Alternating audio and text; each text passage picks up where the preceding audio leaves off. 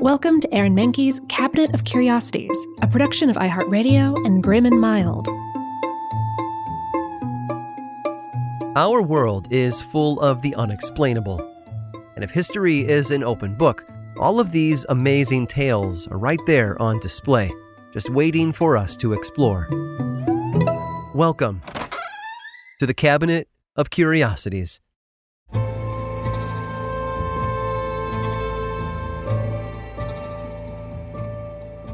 Time never stops. It's like a wheel, ever turning as we grow older. And time was a big fascination to John Joseph. He studied how it moved, how it never slowed down or sped up.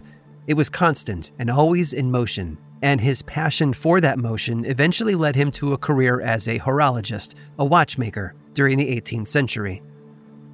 John Joseph hailed from Belgium, but moved to England in 1760 when he was 25 years old. He was skilled with his hands, building all sorts of intricate and ornate objects for English royalty, including a barrel organ for the Princess of Wales. He moved on 6 years later, embracing his passion for time by working alongside British jeweler James Cox. But James Cox made a lot more than just necklaces and elaborate rings. Together, the two men designed watches, clocks, and elaborate automatons such as the Silver Swan. What was the Silver Swan, you might ask?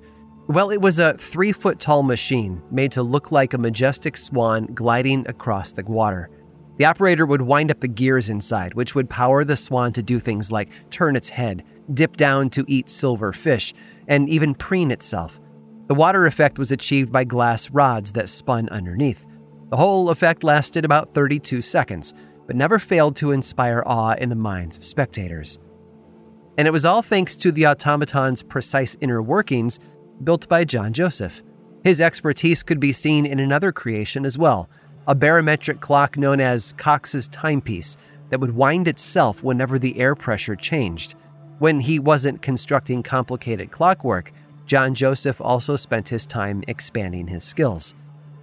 But eventually, he moved on from the world of timepieces and clock-based robots to making musical instruments. It was work that made him popular among the English elite, often building pianos and harpsichords on commission for friends and popular composers of the time. He soon found himself invited to parties where he entertained guests with his inventions and peculiarities he used to market his talents. For example, at one masquerade ball, he showed up in a wheelchair of his own design. At another event, he demonstrated the first version of an invention that wouldn't catch on for a few decades, probably because he hadn't quite worked out the kinks. His device allowed him to zip around the room on wheels, much like a wheelchair. There was just one problem with it. He didn't know how to stop. With his violin in hand, John Joseph glided from group to group, chatting with those who could stop him, or at least break his fall. After a jovial exchange with one group of guests, the eccentric inventor took off on his latest creation. However, he had no way of braking. Heck, he couldn't even turn. Instead, he careened into an expensive mirror, breaking it and destroying his violin. In fact, John Joseph was seriously injured by the stunt, so his gadget was tucked away until it could be improved upon. Instead, he devoted his attention to a museum of his own inventions, of which there were many. Over the course of his life, John Joseph developed prosthetics for people born without limbs, a way to summon servants from various rooms in his house, and a rotating tea table, and so much more. But there was one idea of his that deserved to see the light of day again, and eventually it did.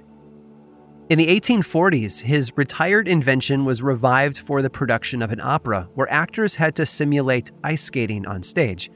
20 years later, an American inventor named James Plimpton changed John Joseph's original design to allow for more control. It started a craze called Rinkomania, and it soon took off all over the world. Today, his creation is used in professional sports and was even featured at the Olympics. It has become a fun way for folks to travel on foot or take out the competition.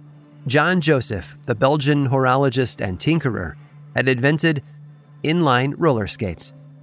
My own grandfather owned a roller rink, and my mother grew up on wheels, zipping around just like John Joseph had long ago. Even today, people who put them on love the sensation of speed as they glide down the street, the feeling of wind through their hair, add something to the magical experience of skating, which is quite fitting, really, because John Joseph's last name was Merlin.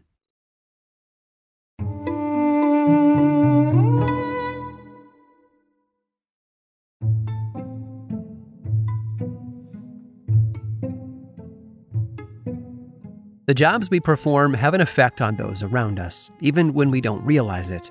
The mechanic who fails to fix a doctor's car might contribute to a patient's health because the doctor couldn't get to work on time. The subway worker who forgets to tighten a bolt could cause a derailment, putting hundreds of lives in jeopardy. We don't realize that every day the lives of people we've never met are in our hands because of one decision we either do or do not make.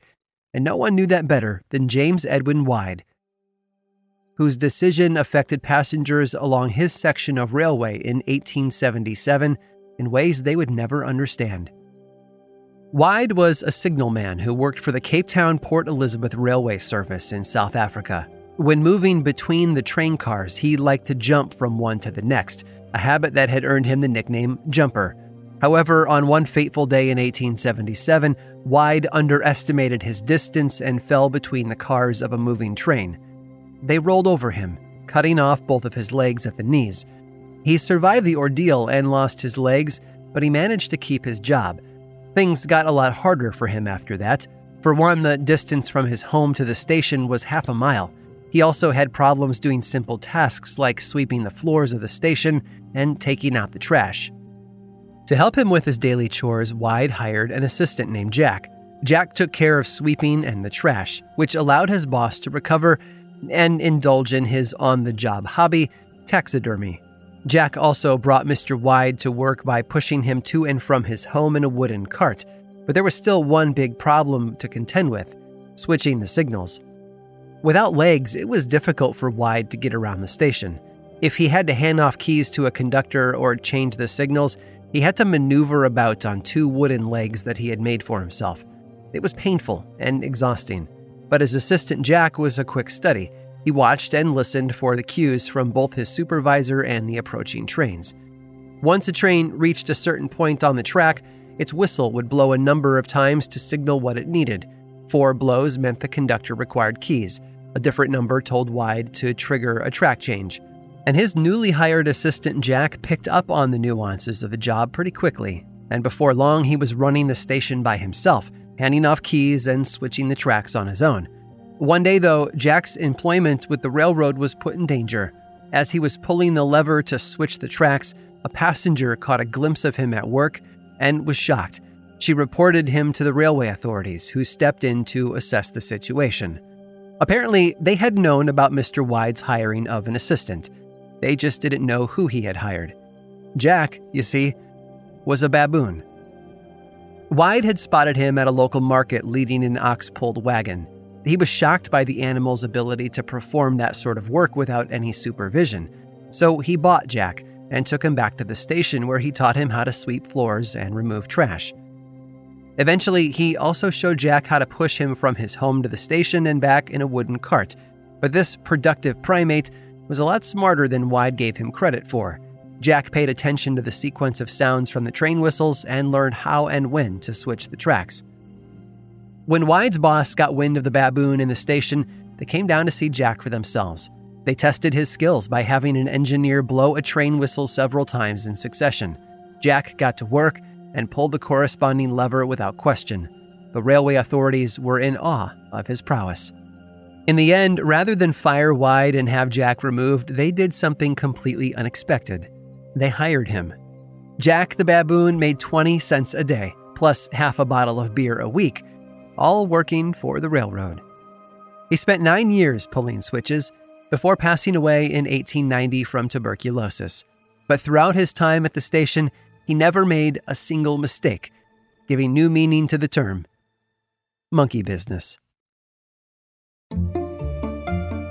I hope you've enjoyed today's guided tour of the Cabinet of Curiosities. Subscribe for free on Apple Podcasts or learn more about the show by visiting curiositiespodcast.com. This show was created by me, Aaron Mahnke, in partnership with How Stuff Works. I make another award-winning show called Lore, which is a podcast, book series, and television show. and you can learn all about it over at theworldoflore.com. And until next time, stay curious.